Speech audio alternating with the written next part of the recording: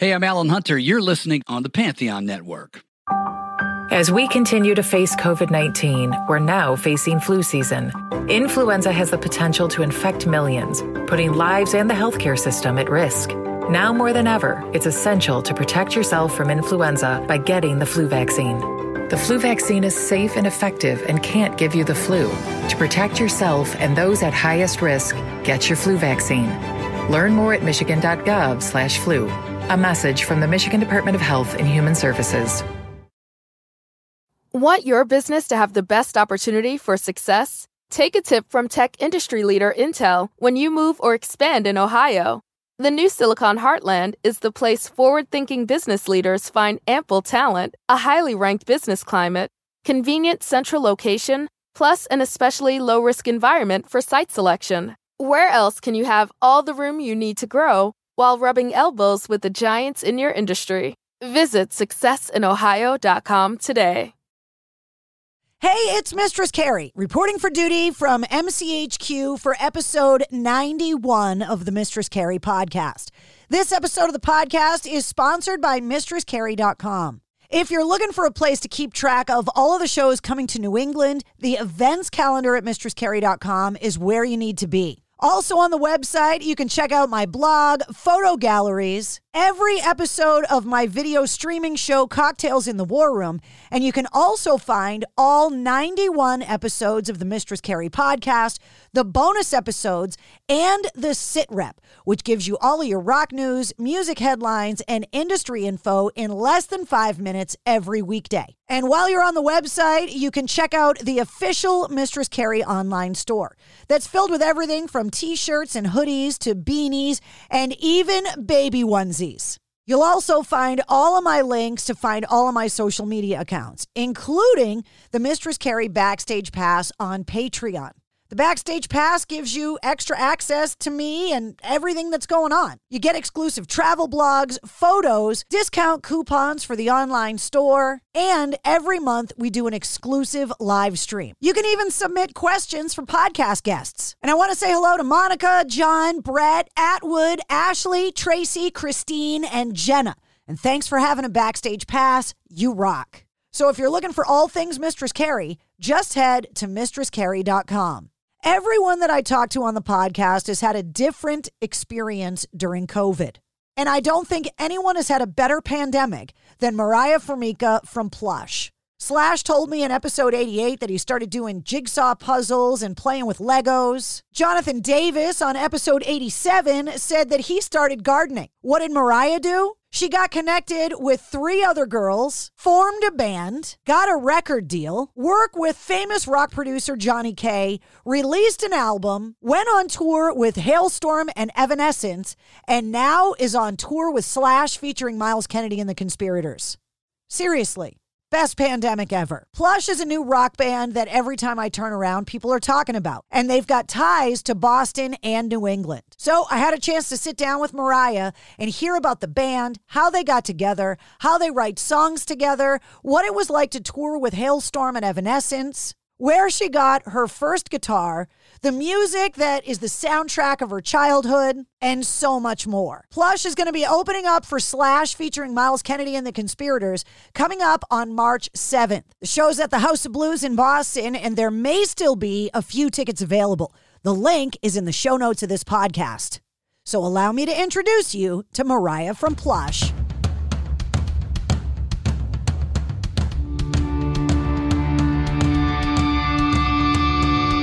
Hey, what's up? This is Sully from Godsmack. Strap on those boots, baby, because you are now in the trenches of the War Room with the one and only Mistress Carrie right here on the Mistress Carrie podcast. What's up? This is Joe Rogan, and you're listening to Mistress Carrie. Her hair is so lovely.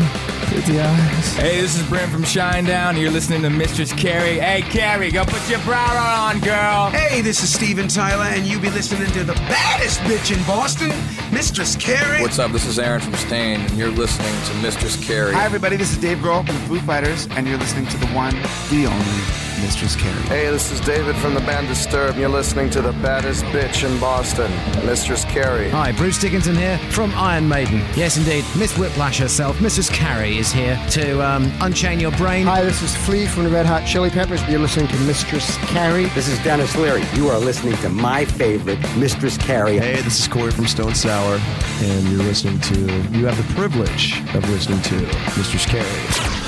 Oh, God. Oh, yeah.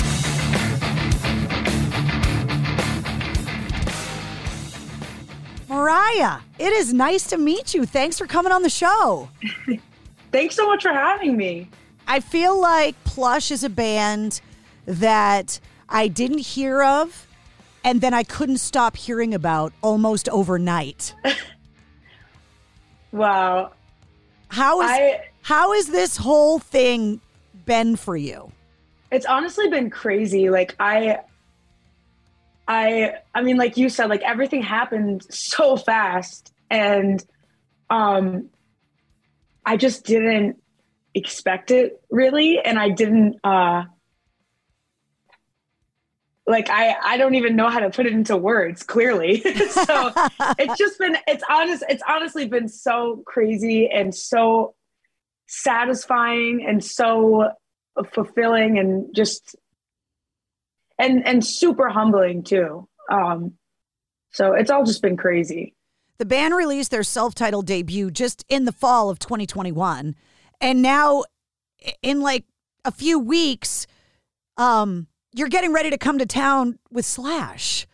Like, yeah. What? I know. It's one of those things where it's not going to hit me, I feel like, until we're there. And then it's like, oh my gosh. Sorry, my cat's coming in. You know what? But that just happened when I interviewed Jelly Roll. That his cat, really? The cat jumped up on the desk, like walked across the screen. Yep, she's definitely an attention. She wants attention. But yeah, it's one of those things where it's like, it's not going to hit me until I'm there. And it's just completely surreal. I mean, Slash, I grew up watching him on TV, you know, like playing in his music videos. My dad always had like 80s pop-up videos going on. And, you know, I would always see Slash. There was no way I thought in a million years we'd be playing with him. You have beautiful curly hair. You could go as Slash for a Halloween costume like so easily. I've thought about it, honestly. People like when I was growing up, they were like, you should be Slash. They're like, you play guitar and you have curly hair. You should do it. I might one of these years. The band for Halloween could dress up as Guns N' Roses. You could pull it off easy. Oh my gosh, that's actually such a good idea. Yes! All right, we gotta do it now. You gotta do it. It would be so good. Yes, Plush and Roses. Yes!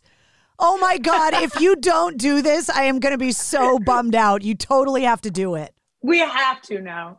Bella would probably have to be Axl, though, the guitar player, because you get to be Slash. Speaking of Bella, there's a tie to Boston. So anytime that there's any kind of tie to the city at all, we claim you as our own. Like Miles Kennedy, born in Boston, he's a Boston band.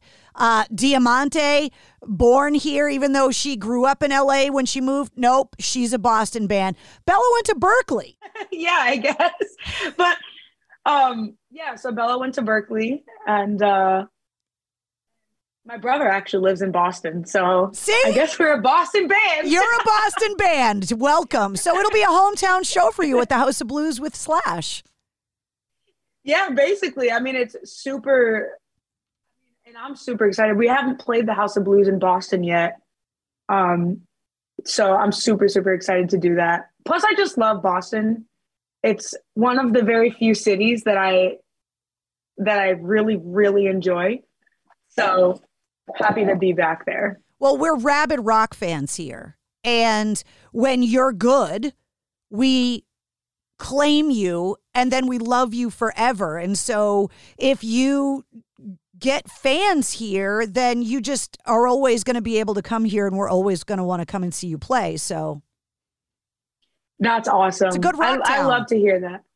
Yeah. Oh my gosh. I love to hear that. Well, for a lot of people, Plush is a brand new band, and it's possible they could be hearing about you for the first time. So I want to go back and kind of tell the story of how the band came to be. So where are you from originally? Where did you grow up? I'm from upstate New York, and I grew up in upstate New York. So so being East Coast, you kind of get the people in Boston. Like East Coast people, totally. especially Northeast people, we're a certain kind of breed. Oh, definitely. Definitely. Especially on the road. No, but yeah, so I grew up in upstate New York. And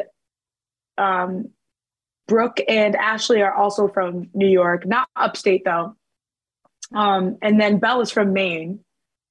And I believe they all grew up there too as well. And the way that we met was I was doing like a solo thing for a while, which was good. It was fun, and there was a lot that came from it. But I just wasn't 100% happy with what I was doing, and something just felt incomplete in me. And while I was brainstorming what that was, the pandemic hit. And right around that same time, since I was on social media all the time, since, what else are you going to do during the pandemic? To do, yeah. Right. So I came across Brooke and her videos, and I was like, this girl is like, first of all, she's 16. She's amazing. I can't believe this. And I found out that she lived in the same state, and I was like, shut up. Like, we have to do something about this. And so our dads got in contact through a mutual venue that we played, and we met and we just jammed, and the chemistry just clicked. It was just instant, as friends and musicians. It was perfect. And so we decided, like, yeah, let's try this. Let's give it a real go. Let's try to be a band. And then Brooke introduced me to Ashley. She's like, I have a friend who I think they did the School of Rock program together. And so the three of us got together and we jammed. We played a few songs together. And again, the chemistry was just instant, and it was awesome. And we really felt like we had something special. And then, so once that was a thing, management hopped on board, and they put out like a PSA for a guitar player. And Lizzie Hale from Hailstorm actually got a hold of that and ended up tweeting it or regramming it or something. And our guitar player, Bella Ferran, saw that from Lizzie Hale's page and then reached out to us. And that's how we met Bella. It's such a crazy, random story, especially because so many people's lives got completely shut down because of the pandemic, and you actually got a band because of it. Yeah, it's crazy whenever, like in various interviews or even just conversations, is people are like, so like, how's the pandemic affected you? And obviously there are a lot of like, downsides and whatever, but I almost look at it as a blessing in disguise for us personally, because it was like, we wouldn't have had this band, I don't think, if it weren't for, sitting around in our houses, having nothing to do and coming across each other. And so, and also the time, the time where, like you said, kind of everything just shut down and stopped moving. So it really gave us the time to develop ourselves as a band and start practicing and, kind of figure out a game plan as to what we wanted to do when the pandemic, when things loosened up a little bit, and how to hit the ground running. I have a theory about people that love music, that they get gifted music when they're young by their parents, their cool uncles, their older brothers and sisters. And that's the music that they get exposed to and like the soundtrack of their childhood. And then there's an artist or a song or an album that comes out, And that's your first step into defining who you are through your music. So what's the soundtrack of your childhood? What music did you get gifted? And then what's the first artist or song that you go, okay, now this is mine? Oh, I love that question. So the soundtrack of my childhood would be definitely 80s classics, and 80s hair metal would be my soundtrack. My dad always had that stuff playing. It was just always there. I mean, it literally actually was kind of like a soundtrack in my life because it was just always there.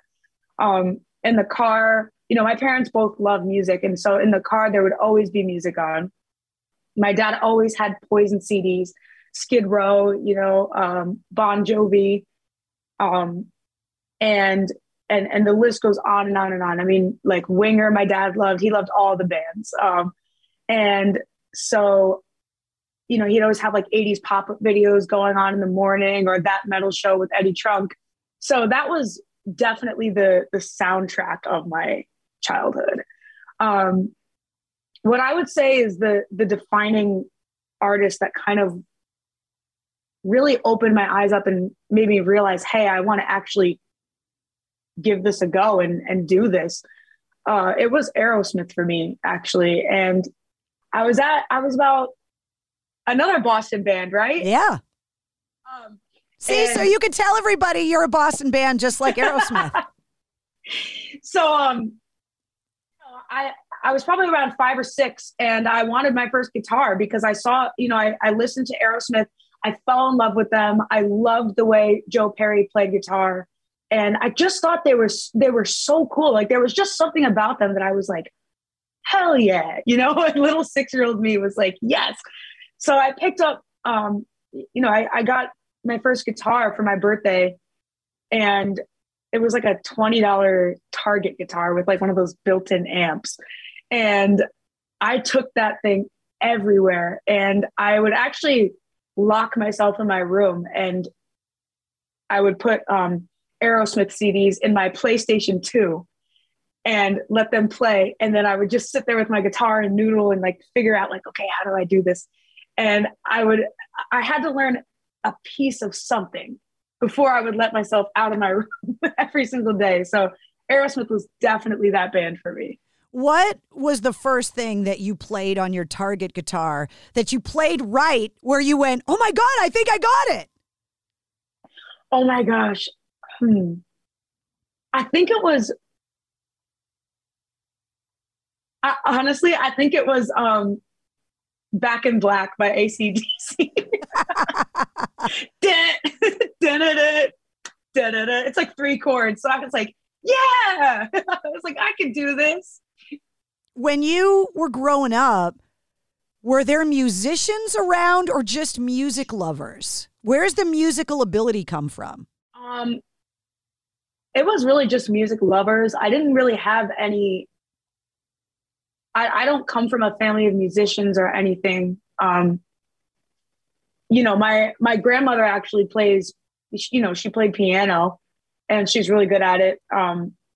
But I guess other than that, that's pretty much it.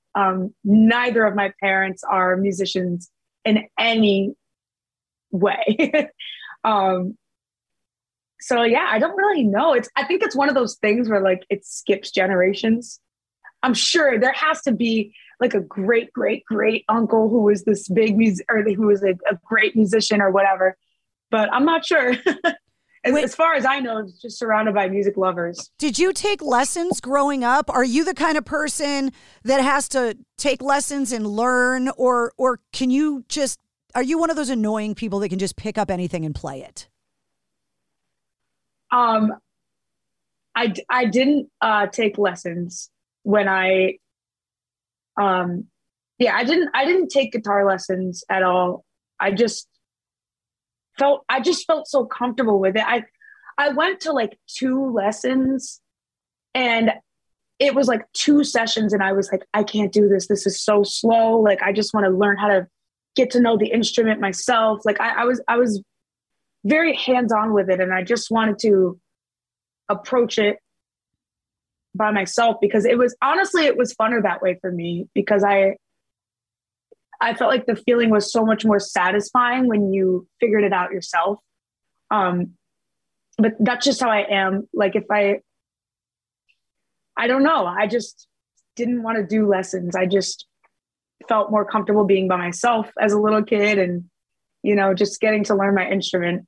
You know who told me the same story?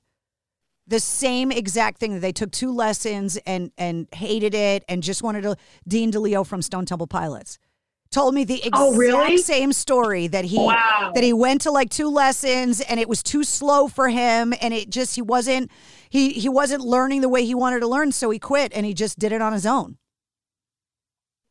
That's awesome. Oh my gosh. And good on you for being able to figure it out, because that's an innate ability that not everyone has. There's something in you that just goes, oh, okay, I think I can figure this out and play it. It makes sense of it. Yeah, it's definitely, I'm very grateful for that. It is so weird how everybody has their own, you know, it's super cool how everybody has their own thing and their own abilities and their own, like you said, just like innate gifts that are just there seemingly. Well, you're like a self-taught person, right? But then because you sing and play guitar at the same time, but your guitar player, Bella, like she's got to be this crazy theory guitar player because she went to Berklee and that's what they do. Yeah. Bella is very, very, she's very, very technical. She's very, you know, she is a very theory-oriented person, I think.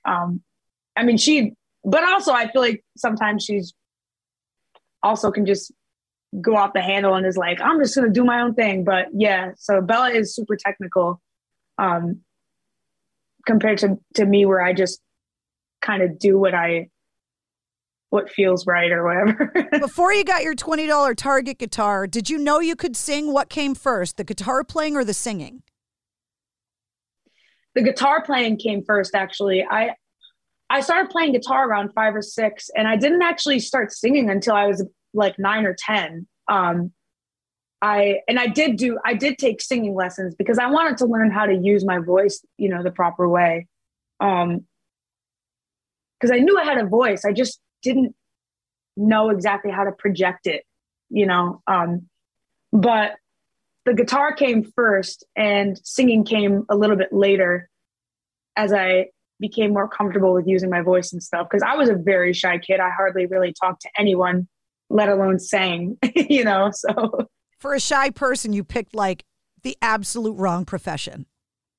Oh, I know. It's so weird. I'm always like, people are always like, are you sure you're an introvert? Because like, you kind of have the wrong career. And I'm like, you know, yeah, it's so funny because if it weren't for what I do, I would totally be like, I don't know if I would know how to interact with humans as well. Like I am such an introvert to the core, but see, you know, I'm the exact opposite. I'm a total extrovert, but I have zero musical ability.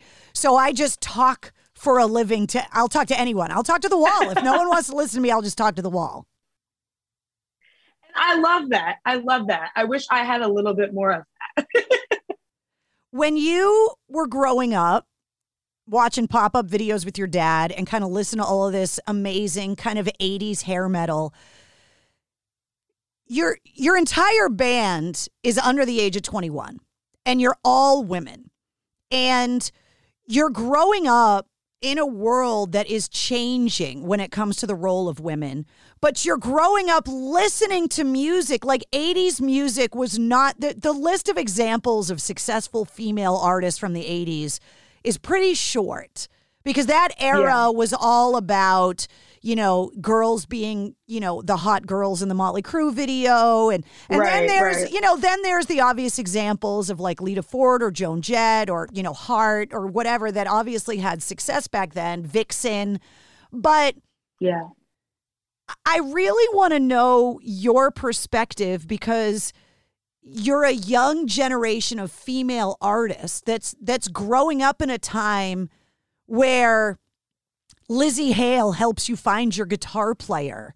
And so what did it mean to have those generations of female artists come before you to help kind of show you, no, it's possible? Yeah, I always looked at it from a perspective of, they really paved the way for artists like Plush and other female artists in rock. And I've always had tremendous respect for every single female rocker out there who came before us, because like I said, they paved the way. And they certainly had to, deal with things that were, more like harsh treatment and more objectifying and more, to a greater extent and a greater intensity than we do, and I believe that because they came before us, we're able to make progress with things like that. So bands like us, are able to do what we love comfortably, So when I think about women in rock, particularly, that's what always comes to my mind. I can imagine as a parent, there are a few things that your kid comes to you and says, this is what I want to do for a living, that would make you excited, right? Doctor, lawyer, engineer, astronaut, whatever. I would imagine rock singer as being something that would scare the shit out of your parents. So when you finally get to this point and you're like, wait, we're putting this band together, like, I don't think I want to be a lawyer, Mom and Dad. Like, this is my path. How did that go over? Honestly, I would not be where I am without my parents. My parents from day one, like it was not even any sort of, I mean, I had guidance counselors, in school telling me that my dream wasn't realistic before my parents ever would. My parents never, ever gave any sort of hint that it wasn't realistic or that, you got to do something that's more of a 9-to-5, or you got to be a lawyer or a doc. Like they were overjoyed that I found something that I was so passionate about, and that I found something that was an outlet for me, and, and that I enjoy and that I was good at as a kid. And so they really, really have just poured everything that they have into making my dreams come true from the time I was 10 years old, constantly driving me to gigs, taking me to open mic nights at 11 years old, all sorts of stuff, buying me guitars, like just things that they didn't have to do, but they're my parents and they want to see their kids succeed and be happy. And so my parents were always, always those types of parents. You better thank them if you ever win a Grammy.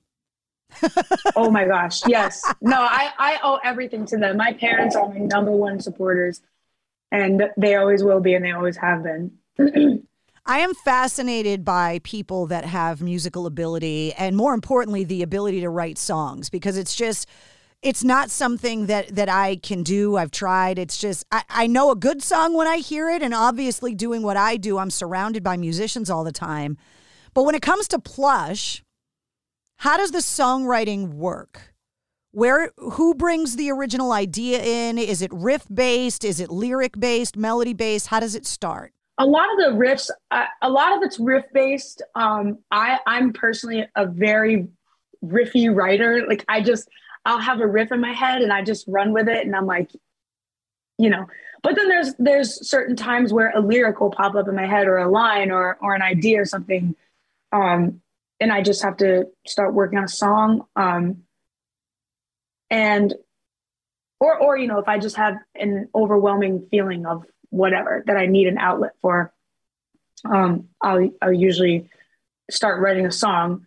But usually I've taken the ideas to the girls, and then everybody kind of puts their own you know, flavor in it, if you will, and spice it up and put everybody's flair on it. And then we, you know, and a lot of it happens in the studio too, when we actually are going to record stuff.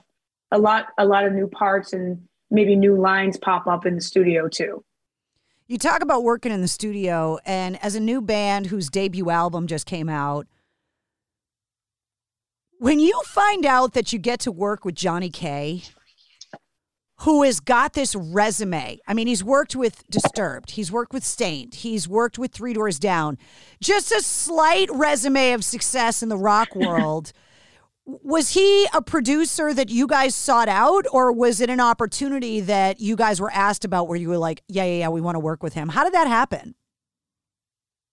So our managers actually were tight with Johnny K, and they suggested him, and they were like, hey, you know, we think, you know, he's, as you just said, they were like, listen, he's worked with this person, this band, that band, you know, he's a great producer, and, you know, he wants to work with you guys. He heard your stuff. And we were just like overjoyed. We were like, yeah, like we didn't have to think about it, you know, and it was amazing working with him. He taught me so much, you know, about guitars, about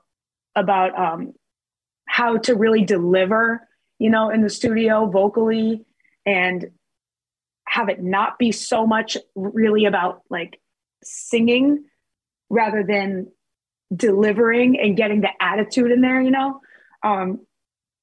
And he just has a gift for structuring songs. I mean, his visions are just so great, and they totally aligned with our vision for what we wanted to.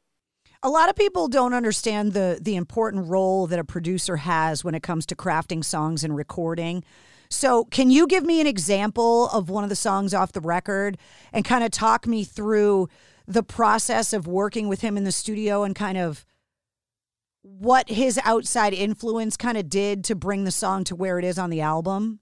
Yeah, actually, I can think of our song Athena in particular. So Athena just started out as a riff. It was just it was just a riff that I had wrote. You know, it was the da da da da da da, and so we, you know, he's like, I really like that riff. You know, like try to work on that. So I wrote a riff, and I wrote a chorus for it, but I didn't have a verse. I just had a chorus, and we got in the studio, and we went to go record the vocals, and we had to, you know, rework the song a little bit.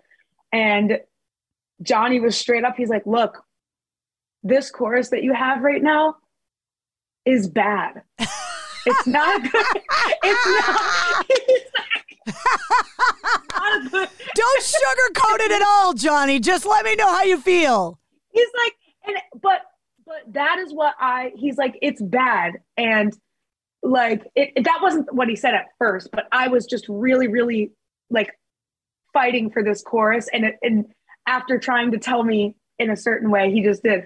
And so, you know, obviously nobody likes to hear that, but I really, really, that's something that I really love about Johnny is, you know, that you can trust him. He's not, you know, that whatever he says, it's for the betterment of the song.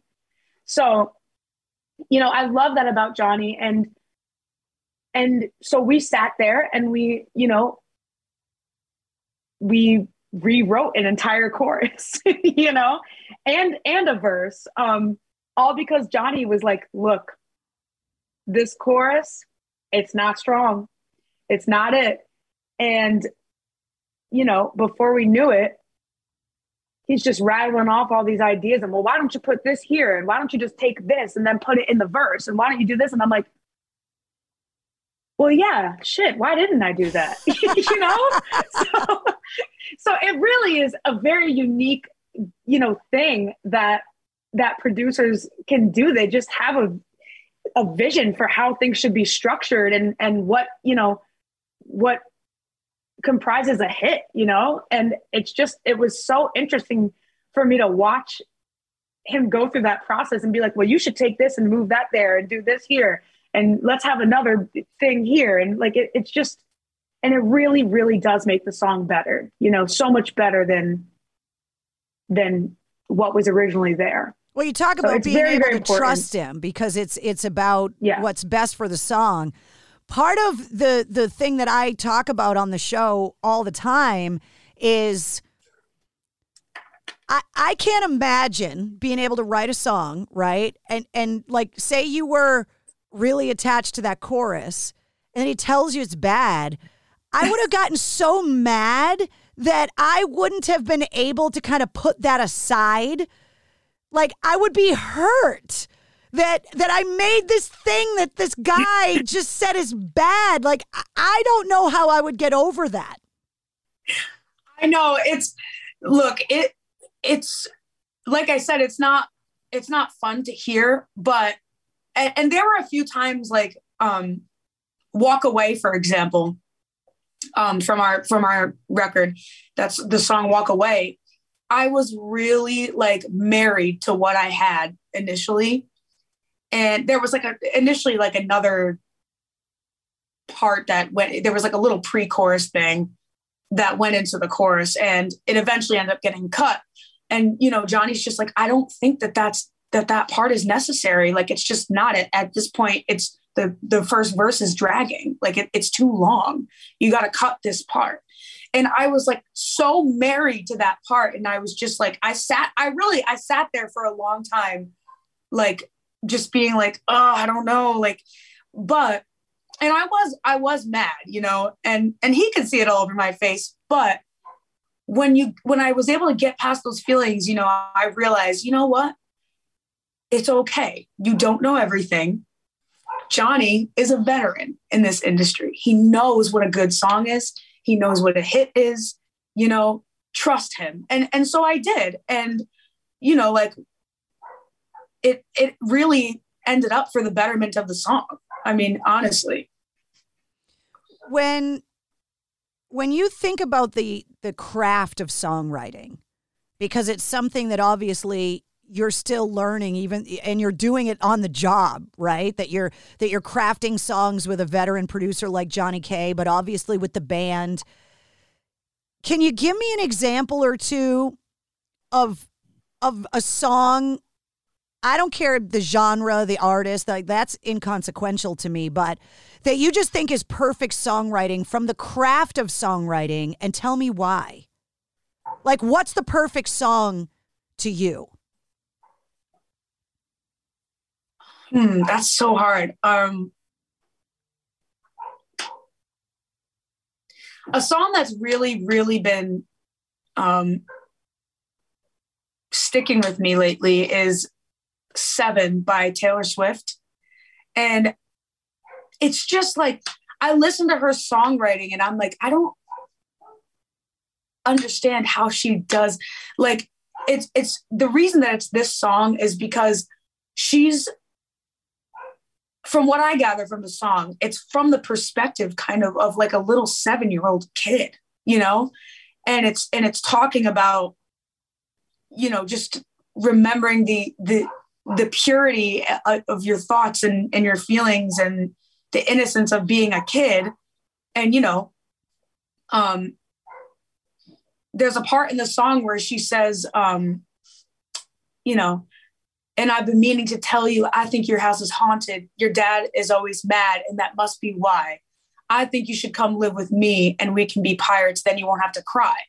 Like, those lyrics, at first I listened, I'm like, what does this mean? And I'm pretty sure what it means is like this perspective from this 7-year-old kid who has a dear friend, and they love that friend. And they're always going over to their, you know, at the house, and they witness the dad who's always mad, you know, but he's really abusive and he's angry. And she wants so desperately to help her friend. She's like, well, come live with me. You know, we can be pirates. We can have fun, you know, or hide in the closet. And then like the fact that she can write this perspective, like from the perspective of a 7-year-old child, and have the listener know what she means is incredible to me. I thought that was like, I listened to that and I'm like, that is such an interesting, different perspective that you really have to be a talented songwriter to be able to put yourself back in those shoes, you know, as a 7-year-old kid. Because I couldn't write from my 7-year-old perspective now, you know?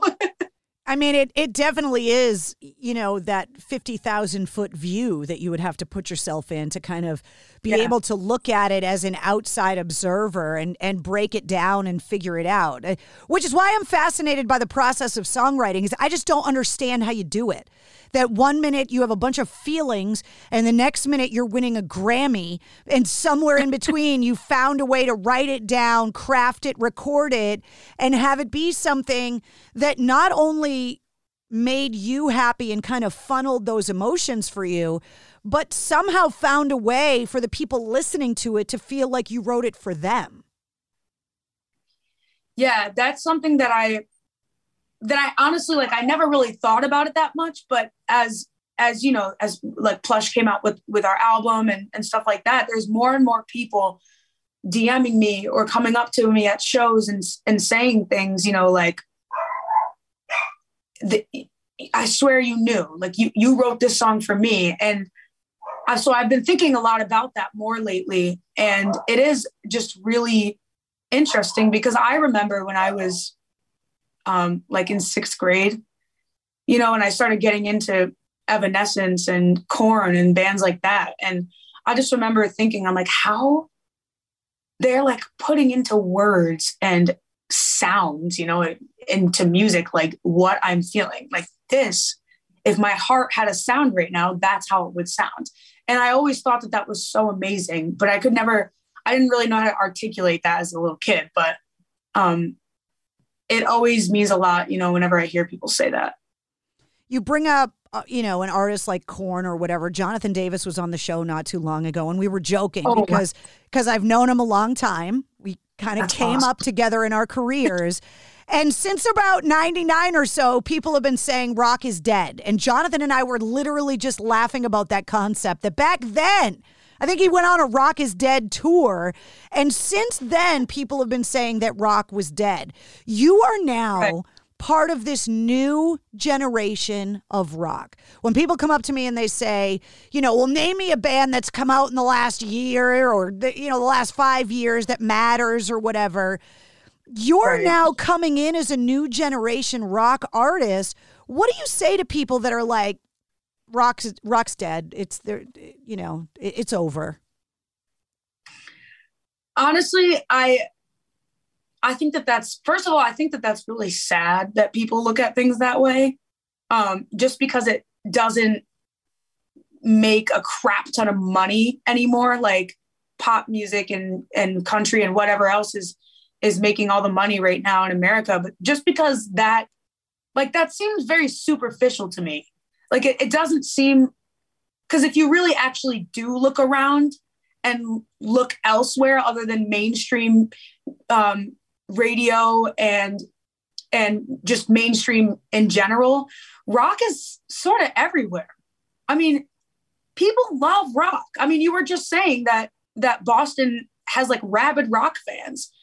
It's not dead. And from what we've seen as Plush so far in the short time that we've been a band, it's certainly not dead. And I'm telling you, like, there are kids that come to our shows and they have this look of like,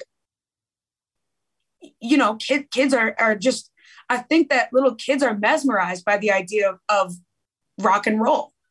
And I love seeing that, regardless of who's playing, you know, because there's like a genuineness and a rawness about rock and roll. And so that's why I think that it will never die, because I feel like rock is one of the most, and obviously I'm being biased because I'm a rocker, but I feel like rock is one of the most true genres out there, you know? And I think that that's why one of the biggest reasons why rock will never die, because it speaks to people truly. It saves lives more than I've seen any other genre save lives. So I don't think rock will ever die. And And I think rock is an outlet for a lot of people. Rock is totally the genre to be like, listen, I don't give a damn. I'm going to be myself. I'm going to go do this. I'm going to go party. I'm going to go spill that beer in the mosh pit. You know what I mean? Like, whatever you're going to do, it's a time to get together as one big rock family, you know? And there are so many reasons why rock, I don't think, will ever die. And there are so many bands out there that are coming out that are rock as well too. So, I mean, I don't really, if you're talking about it from a huge mainstream point of view, okay. But like, even you look at people like, you know, Machine Gun Kelly. And look, if you're not a fan of him, I totally get it. But there are elements of rock that are Post Malone, Post Malone. I mean, look, it's, you know, you got like Travis Barker on the drums with Machine Gun Kelly, and Machine Gun Kelly, he's playing guitar now. Like, people, rock is not dead. And there are definitely elements of rock that are coming through in mainstream music now. And it just keeps on getting more and more prominent, I think, and more obvious as the years go on in mainstream music, that there are elements of rock, you know, essentially coming back. Well, I was watching the Super Bowl halftime show, and to see Eminem and Dr. Dre and Snoop with a full band. Oh, it was amazing. I was like, wait a minute. Exactly. They could just play this on a turntable. They don't need to have a bunch of musicians out there, but they chose to. And I thought that was very telling, that they brought up a bunch of live musicians to play the music. I thought that was really cool. Totally. And like, you know, you look at people like Lady Gaga, who's a total rocker, by the way. Lady Gaga is a total rocker. But you know, even in her biggest EDM, you know, eras, her live shows it was a band. She plays with a band, you know, and there are a lot of points where I know a lot of people won't know this unless you're like a Gaga fan like me. Like, I love Lady Gaga, but there were a lot of points in her live shows where, you know, the guitar players would play some heavy riff, you know, like in the song Judas. I mean, they were tuned down, I think, to like drop C, and they were playing the riff, the down, down, down, down, down, down. I'm like, that's rock and roll. I mean, I think that Rihanna has Nuno Bettencourt from Extreme as her guitar player. Really? Yeah. She tours with a full band, and Nuno, go on YouTube and look up like Rihanna's like live performances. That's Nuno Bettencourt playing guitar for Rihanna. See, that's amazing. That's incredible. And that just goes to show, I mean, there are so many reasons, I think, why rock is not dead. And I don't think it's ever going to die. I mean, you can't kill off a whole genre of music. I mean, you know, I don't think that being huge in the mainstream eye or making the most amount of money, you know, with mainstream, like, I don't think that is what determines whether a genre is dead or not. I think it's your definition of success, right? If you want to be a successful musician, if you play shows and fans show up, that's successful in my eyes. Exactly. It's that simple. It's that simple, you know? It's that simple, really. I mean, you kind of just summed it up, really. When you get embraced, right? When you see somebody like David Draymond from Disturbed tweeting about your band, and you get welcomed into this island of misfit toys, that I like to call it, that all of us that have no other place to go get together and call this home. What does that feel like to you, that you're being welcomed into this genre, not only as a new band, but also as a band of women?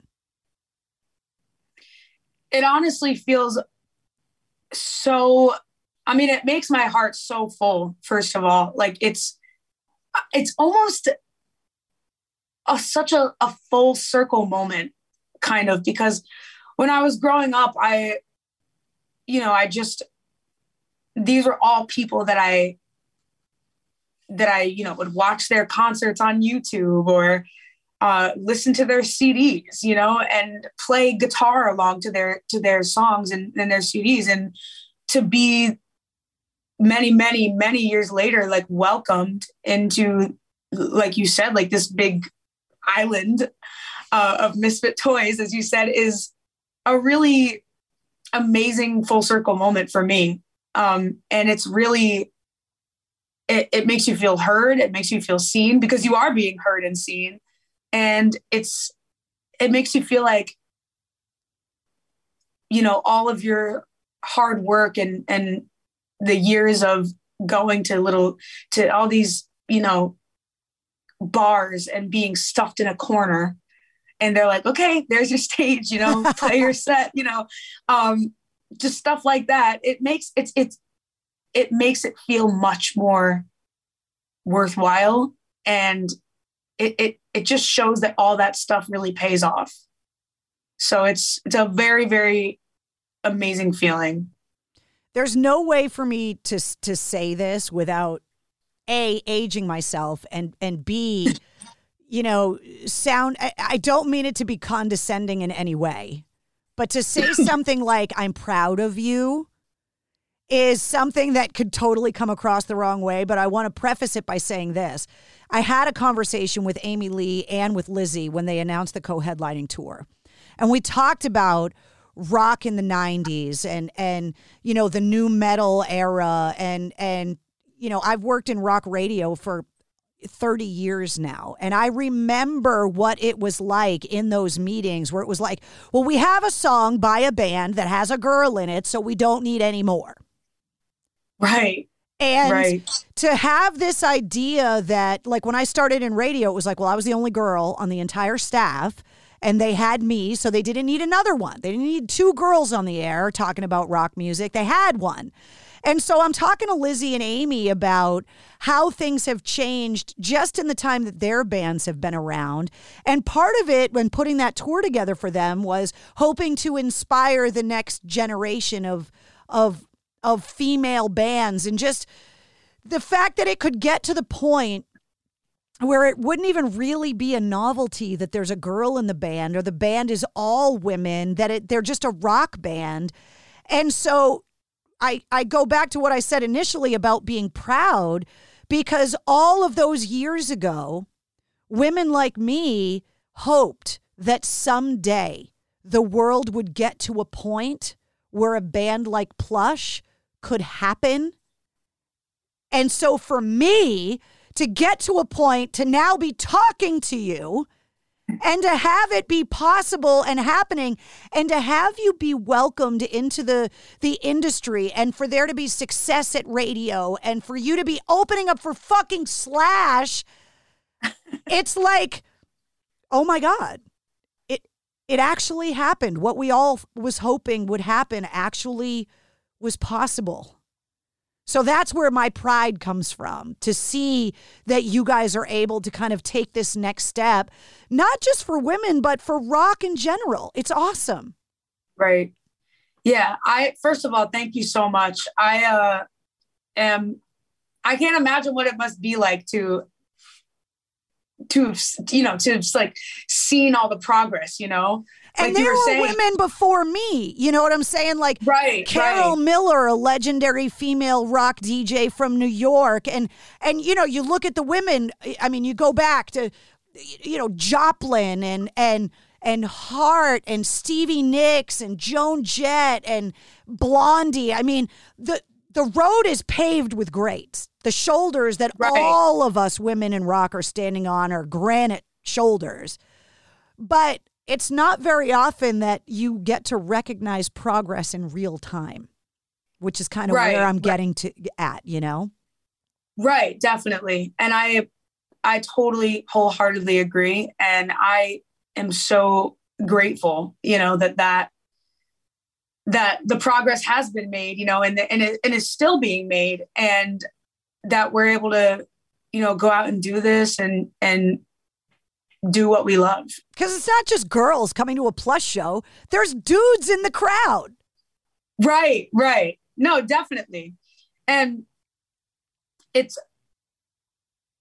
it really is a great feeling to be recognized, you know, as a rock band, you know, not, you know, like you said, not necessarily a novelty. Yeah. All the time. And because I feel like that's something about being a woman specifically, is you feel like that thing where it's like, are we being recognized for our musicianship or being recognized for our looks? You know what I mean? Like just things like that. Or are we being recognized just for our gender? You know what I mean? Yeah. So I agree. The progress that's been made is awesome. And that's why I have so much tremendous respect for every single, you know, female in rock who paved the way for us. The album's out. You're going to be at the House of Blues on March 7th with Slash in Boston. What's kind of your I don't want to say bucket list, but like your goal list? Like what are the milestones that you've set for yourself in the band next? Like what's the next phase of Plush now? Oh, that's a good question. One of the biggest, you know, things that I had set in my mind was doing a show with Evanescence and Halestorm together. And that was accomplished, which is so weird. Yeah. You know, it's so weird to say that and to have that be, but I mean, that was like one of my biggest things. And so I guess I would say that. But how do you top it now? Like you got to move the finish line exactly. For the band now. Like, what do you do now? You can't you can't peak. Right. Exactly. I mean, I don't know. I think my goal for us is to just keep on growing our fan base. And I really, really hope to get over to Europe. That's one of my bucket list things is talk about rabid rock fans. So, I mean, European rock fans are crazy. I want to experience a European crowd. I hear it's insane, you know, compared to America. So I think that would be one of my biggest things on our bucket list. Well, it was so nice to meet you. Everybody, you know, it seems like every time I turn around, everybody's talking about the band right now. Oh, man. And so it's like, it's a really exciting time for you guys. I can't wait to see you live, which I have not yet done. So I'll be at the Slash show. I can't wait to see the show. And awesome. You're playing Rockville too, right? Yes. I mean, you talk about rabid rock fans. Welcome to Rockville is one of the biggest festivals ever. Oh, I'm so excited for that one.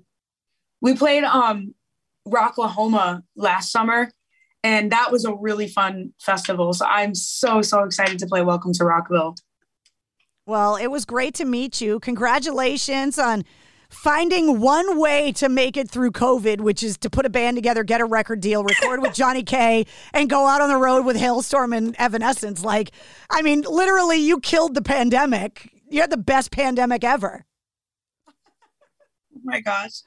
Well, thank you so much. I so appreciate that. And it was very nice to meet you as well. And thanks so much for having me. Yeah, absolutely. And I'll see you guys at the House of Blues coming up. Can't wait to see the show. Totally. All right. I look forward to it. We'll see you later, Mariah. Nice to meet you. And, all right, you and too. Congratulations on being another kick-ass Boston band. Thank you so much. See you later. All right. Bye. There she is, Mariah from Plush. If you want more details on the band or to get tickets to see them opening up for Slash at the House of Blues in Boston on March 7th, check the links in the show notes of this podcast. You'll also find the link to the corresponding playlist. Every full-length episode of the Mistress Carrie podcast comes with a playlist that not only has the artist's music, but all the music that we talked about in this interview. You can find me online anytime at MistressCarrie.com. Definitely check out the online Mistress Carrie store. And you can join me every Tuesday night live on my Facebook page at 8:30 Eastern for my video show, Cocktails in the War Room. If you liked what you heard, don't forget to hit subscribe and follow the Mistress Carrie podcast.